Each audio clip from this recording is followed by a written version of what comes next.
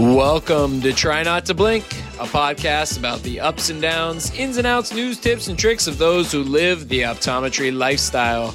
We'd like to thank the amazing people at Valley Contacts who have made this podcast possible. Makers of stellar gas permeable lenses and the oh-so incredible custom stable scleral lens. In case you're wondering, I'm on the East Coast. My name is Dr. James Diem, and I'm joined by my talented co-host, repping the West Coast, Dr. Roya Habibi. What is up, Roya? You know, a lot. There's so much is up right now. I don't even know where to start. There's a lot going on. You know, we, as everyone who knows, our normal listeners know this, we are a Monday release episode kind of group here. We try and be consistent for you all so you know what to expect and we can uphold your expectations, but we decided everything we've recorded so far, by the time it's actually released, it's too late. So we needed to do something better for you all, and that's why we decided to make a couple little mini segments for you all on common discussions that we're seeing in the different forums online, questions that a lot of people are asking about how to deal with this. So we're lining up some good content for you, a couple little insights or teasers. We've got some people for telemedicine coming on. We've got some legal teams coming on. We may or may not have some high up people in AOA chatting with us. So be sure and tune in and listen. Check out if you aren't already subscribing to us so you can see when our surprise episodes are launched. And if there's anything that we don't cover that you want to hear about, absolutely send us a message on our Instagram, Facebook, call us, email us, whatever you want to do.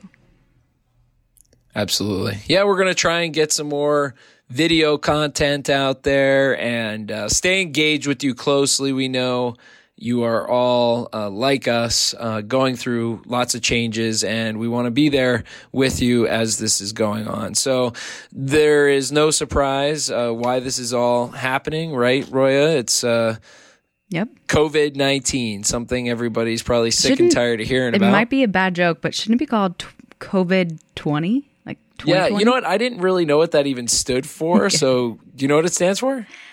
COVID stands for something about coronavirus. And coronavirus disease. It's numbered 19.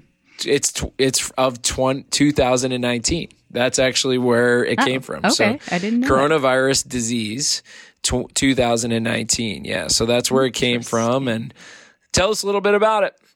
Well, so as I mentioned, or we may have already said this, we are recording this currently on the evening of March 24th. And so at this point, there's at least 43,500 confirmed cases of COVID-19. And at least 537 patients have died with that virus. It has been confirmed that it's in every state. And as of Tuesday, today's Tuesday, New York has by far the largest outbreak in the country with confirmed 20,875 confirmed cases and almost 160 deaths. The other states that have been hit hard, of course, are New Jersey, California, and my own Washington state. Now, Jimmy, you're in Pennsylvania. Your numbers are pretty low, but tell me a little bit about what you're doing in your practice right now. What's going on for you and how you've been practicing? Yeah, it's growing. Yeah, in this area, we have 2 confirmed cases. In my county, in a neighboring county, we have 2 counties that we practice in. Physically, we have 2 locations. One in a county where there's only 2 confirmed cases. Another in a county where there's 20 confirmed cases. The 20 confirmed cases county is on shelter in place, and our other office that I'm currently sitting at is because my internet's not working at my house, is in just life sustaining only mode. So we are doing emergency and urgent care. Just learned about telemedicine, so we're going to be implementing that in the next couple of days, hopefully. But I was in the office this morning. We had 3 or 4 of our office staff here. We had to lay off probably 70% of our staff, hoping that doesn't actually come to fruition. We paid them for a full week. Actually, we paid them for all of last week. We paid them for a full week this week. And then we said, we'll probably have to collect unemployment the following week, and we're going to hope to supplement a portion of their pay so that they don't, just receive a very small percentage of what they would normally make. So you asked them, or you temporarily laid them off? Like, what's the Yeah, so it was interesting. Our conversation we had with them. One day we had a meeting, an office meeting. We sat down, literally sat down and had a conversation with them. Let's all, really try and keep our cool. Let's, make sure we're practicing good sanitary guidelines. Let's, really try and work this out. Let's try and be smart. And, we're going to do this. We're going to stay afloat. And then literally the next day, everything changed. The governor called out a order for life sustaining only, canceling all routine care. And, we obviously had to change the way we do things. So, we basically just said, this is where we're at. The patients are the lifeblood of our practice, so we don't have that anymore. And so we're going to try and continue with a small footprint. And, so we had to make the decision, who to keep and who not to keep, so to speak. And so, there were tears and people were very upset because, they're feeling like this is the end of the road and, they don't know if they're going to get their job back. So one of our staff did ask, you guarantee that we'll get our job back. And we said, yeah. So that is how we feel. And that is the goal. Nobody knows what tomorrow is going to bring, certainly, but that is our absolute intention and what we voiced in front of our staff. So that's what we're doing.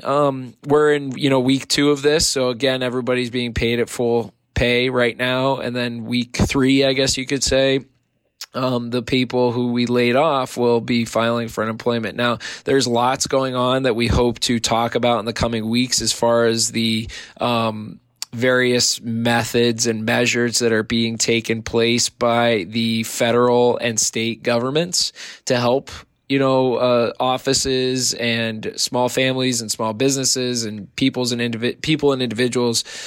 So, lots to learn, and we hope to bring that information to you. But right now, that's what's going on in my office. So, we're trying to take call. Like I said, I was in the office today. I saw 5 emergency patients and a 1-day retinal surgery tear post-op. For me, being in Seattle, Washington, where the first confirmed case was, this was almost a month ago now, maybe more, kind of forget already. But 12 days ago, we actually were fully running. The clinics were kind of low, but everyone was pretty scared, although my clinic was maybe 75% full compared to normal. And 12 days ago, so it was 2 Thursdays ago, one of our staff started having a flu. She started having trouble breathing. And it's one that it's my lead technician actually. And so our whole staff and our whole office, actually, our main location, I work at we have multiple satellite locations, but I'm in kind of our hub. And the whole clinic closed on the Friday. So that was on Friday the 13th, actually. We closed and they went through an entire deep clean of the entire facility. And, it was pending her test, which was actually quite hard to get. She went and got tested for COVID to make sure she didn't or did have it. And it was pending her test to see if I was going to have to be isolated for 2 weeks or if I could come back to work the next week. So this was last week now.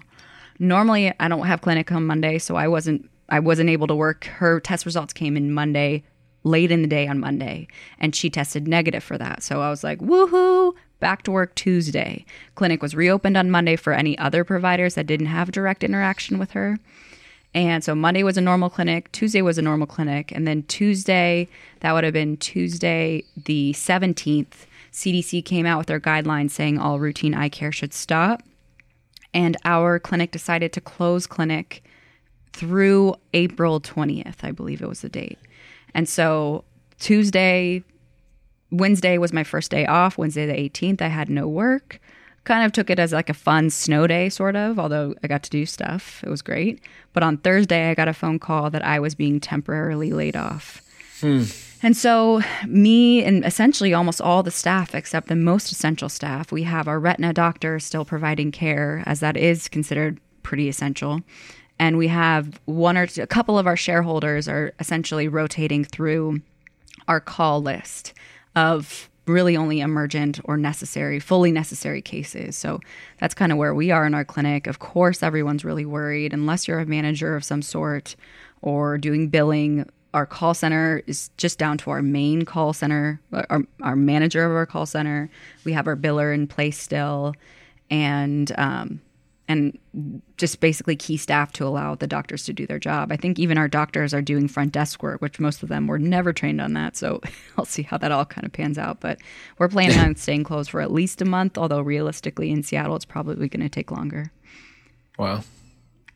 But anyways, I mean, the reason that we wanted to come on and talk to you all is not to complain, but first of all, show that like we're all in this together and also kind of highlight some important things. I mean, I think that everyone at first, I mean, I'm sure I even said this on some of the last podcasts, are like, who's at risk? Should we be scared? And I have a couple things that I wanted to present. I found a presentation online that actually is provided by a emergency medicine MD. Her name is Erin Kathleen, Dr. Erin Kathleen. She's out of Georgia, and she has a presentation that was shared online called Influenza versus COVID-19. Why is everyone freaking out? So I'd kind of like to highlight some of the things there so that all our listeners can be a little more educated. I looked up all the sources. They're great. I attached a lot of those sources here for you all so you all can go look at yourself. But I think it's important for all of us, especially as medical providers, to really understand why this is important, why the recommendations are being made, and what we can do through our circle of influence to help slow this and get back to some sense of normalcy. So to start, first of all, when it comes to any sort of pathogen and talking about how contagious it is, you'll see the value called R0 thrown out a lot. R naught, they call it. R naught, okay. Yes. And so R naught essentially represents how many individuals are likely to be infected by each affected individual, right? So this presentation, of course, is in reference to the normal flu. And, we all, especially while this was going on in Wuhan, I was thinking, okay, the flu, like that would suck to get the flu. I joked with my staff, that would suck to get the flu, but like I'm going to be fine if I get the flu. I just don't want to have to be out of work that long. But the flu versus COVID. So the flu R naught is a 1.3 versus COVID is a 2.5. So in what that means past the numbers, if one person's infected and has 10 social interactions, their potential to directly or indirectly infect a person with the flu, you would directly or indirectly infect 14. Versus COVID, 9,537 people. That hurts just to think about that. That seems so big. It's crazy. But it's exponential, okay? Now, other factors that go into contagiousness. Flu vaccination rate or vaccination rate. Now, of course, we know that the flu, we have a vaccine. And in the U.S., 174.5 million people are vaccinated. So, of course, we have that reference to decrease the contagiousness of the flu.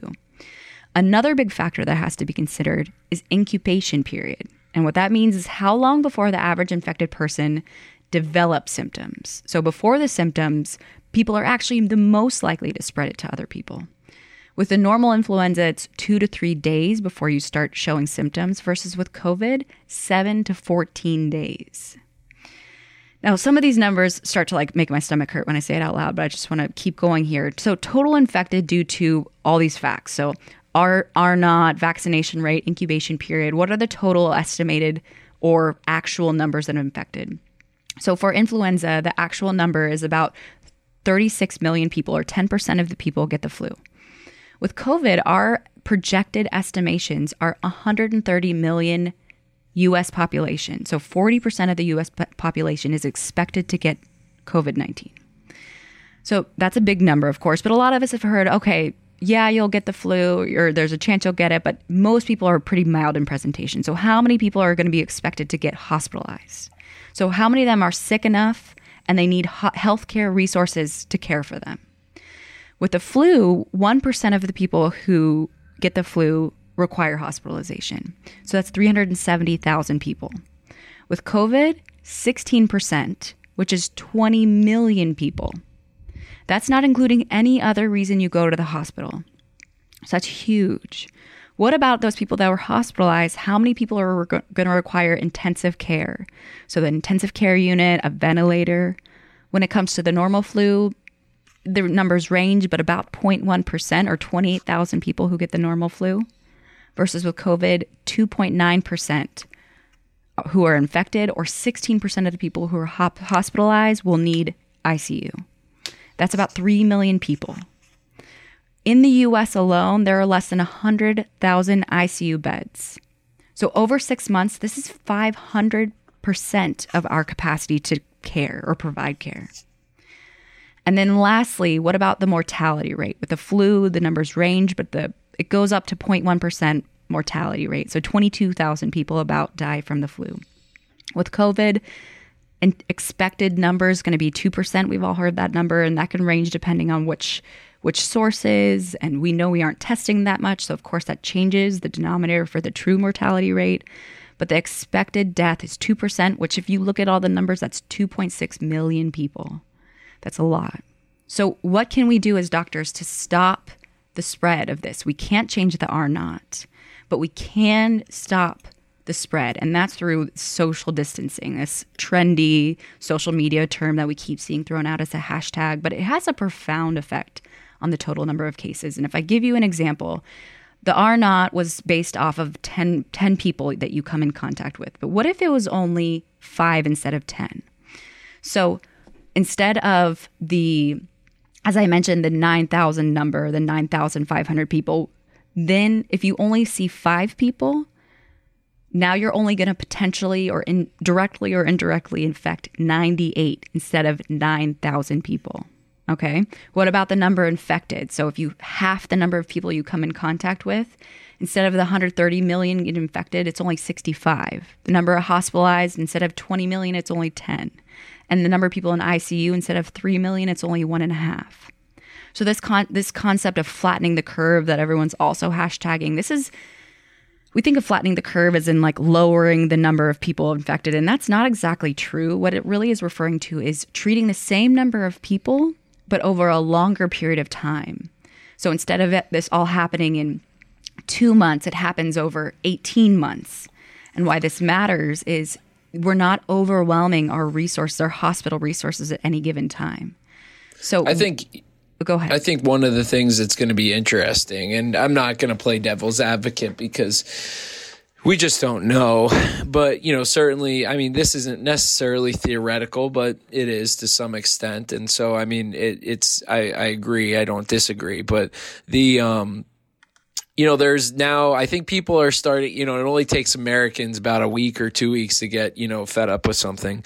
And so, what you see is people starting to change their tune in some areas, and also and in both directions, both, saying, boy, we really need to start acting. And then in other directions, boy, this is an overreaction. You see it both ways. And certainly the data is there to support, the need to do everything you're suggesting. What's also interesting is, this concept of herd immunity and, the concept of, there's going to be certain folks who gain immunity to this by being exposed to this. And that's kind of what you're saying. This flattening the curve is really not to delay the ultimate, we don't have a vaccine.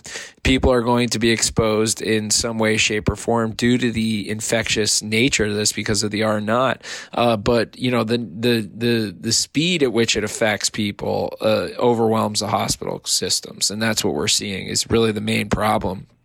And the degree to which the infection occurs, causing these severe respiratory issues that even if ventilators and ICU beds are available, patients become incapacitated and Permanently affected, on an ongoing basis. So, just to be a little bit counter to that, I mean, again, in Seattle, I'm 10 days past where you were now, right? So maybe a little less at this point, but I've seen this curve. I saw it when it first started, and I was in the midst of telling my patients, don't worry, it's okay. Just be clean, wash your hands, don't touch your face. Right. But But I think one interesting thing, I was seeing this online actually, there were a lot of countries that reacted quickly.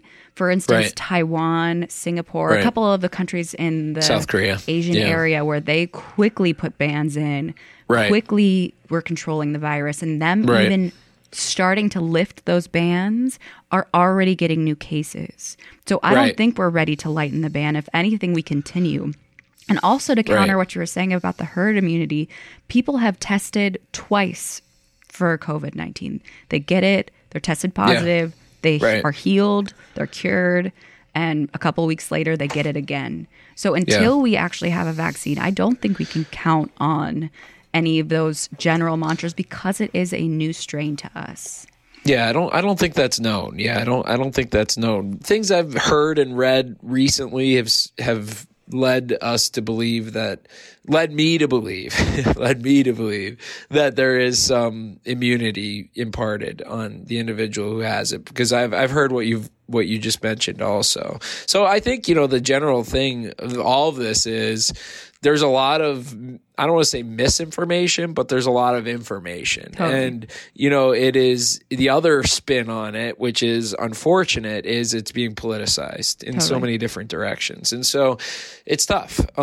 So at the end of the day, what do? You try and protect yourself and protect those around you that you love, and make the next, right decision that's placed in front of you. And, as we've laid out, there's a lot of difficult parts of that. There's public health part, number one, and then the economic outcome of it too is definitely significant. Totally. Well, and again, kind of saying what you're saying is, I think as healthcare providers, we need to be an example for our patients, our community, etc., because people are looking to us to see how they should react, to see what they should do.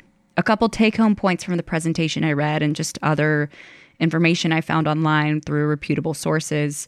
Number one, a lot of us, including myself, were saying that, younger people, you're less likely to be an issue. And that's actually not totally true. There's a new CDC report that found that Americans of all ages have been seriously sick by the virus, noting that 38% of Americans who've been hospitalized were between the ages of 20 to 54. There's also a recent case of a 12-year-old that's on a ventilator. So just because you're young does not mean that you're immune. Right. Also, when it comes to social distancing, another consideration, though, of course, we want to be with our family for support and care, and you're nervous and you want their support. There was a story out of New Jersey where 4 people in the same family have now died of coronavirus, all in the same family. So 7 of this family have become critically ill, 4 of which have died. These are all in New Jersey. And this is just a note. I mean, I have a pretty big family in the Seattle area, and we all want to get together and go to our family's cabin up in the mountains. And what if one of us have been exposed and now we get all of each other sick? I mean, it's just a consideration, not to be scared, but really consider being with your core unit right now, just your core family, and potentially not exposing others in case you are exposed. I saw something like scientists are doing their part in researching for a cure, researching for a vaccine. Healthcare workers, of course, are putting their families at stake, seeing patients or going to the hospital. Businesses are closing. They're doing their part to prevent us to be tempted to go out. But as a general public, we must do our part as much as we can to avoid spreading this. Just because your community only has a certain number or a low number of infected patients doesn't mean you're immune from a Seattle or a New York City or a New Jersey or a California. That just might mean that you're like 10 days behind, a week behind where everyone else is. So if you haven't closed, if you are still seeing routine exams, I think you really should consider the fact that this is a bigger thing than the flu. This is a bigger thing than anything that we've been presented with in the past. And our main purpose in doing all of this is to make sure that we're, keeping up to date with you and keeping you up to date with us, and we'd love to hear from you. We'd love to hear what you're up to. We'd love to see some videos. We'd love to see some pictures. Not just all this doom and gloom, but I've had the opportunity to spend more time with my kids. We just moved, so I've had lots of traveling lately that's been canceled, and so had the opportunity to get everything done at my house, and thank God we have that opportunity, and that's been a wonderful blessing in disguise. So getting to spend some quality time with my kids has been a real blessing, and been really enjoyed that, and thank God they're happy, healthy, and enjoying time with me too, I hope. So I've been doing a similar thing. I'm checking off all my New Year's resolution to-dos. I've been spending 30 minutes a day learning Spanish. I've been painting my house. My dogs are ecstatic to spend some time with me every day. My husband and I are getting along, though learning to work together in the same place is extremely challenging. So we are going through almost like having a new roommate growing pains, although we haven't killed each other yet. So it is definitely has, it's, we can see all this stuff. We can be scared. Our normalcy has changed, and that's very scary. But also, there's a lot of positives that have come out of it. And if you can see that positivity in it at all. Absolutely. Well, anyways, tune in. Like we mentioned, we have a lot of upcoming episodes that we are putting together for you special now that we have all this extra time to do this work for you. So that does it for now, but reach out to us for feedback, questions, stories, things you want us to talk about, any special topics, either on Instagram, Facebook, or through our app. Call or text us, 920-350-8622. We never depart without saying thanks to Valley Contacts for their support, both for the amazing lenses they make and the great people they are to work with. And be sure and tune in and listen to our next episode. But until then, try not to blink.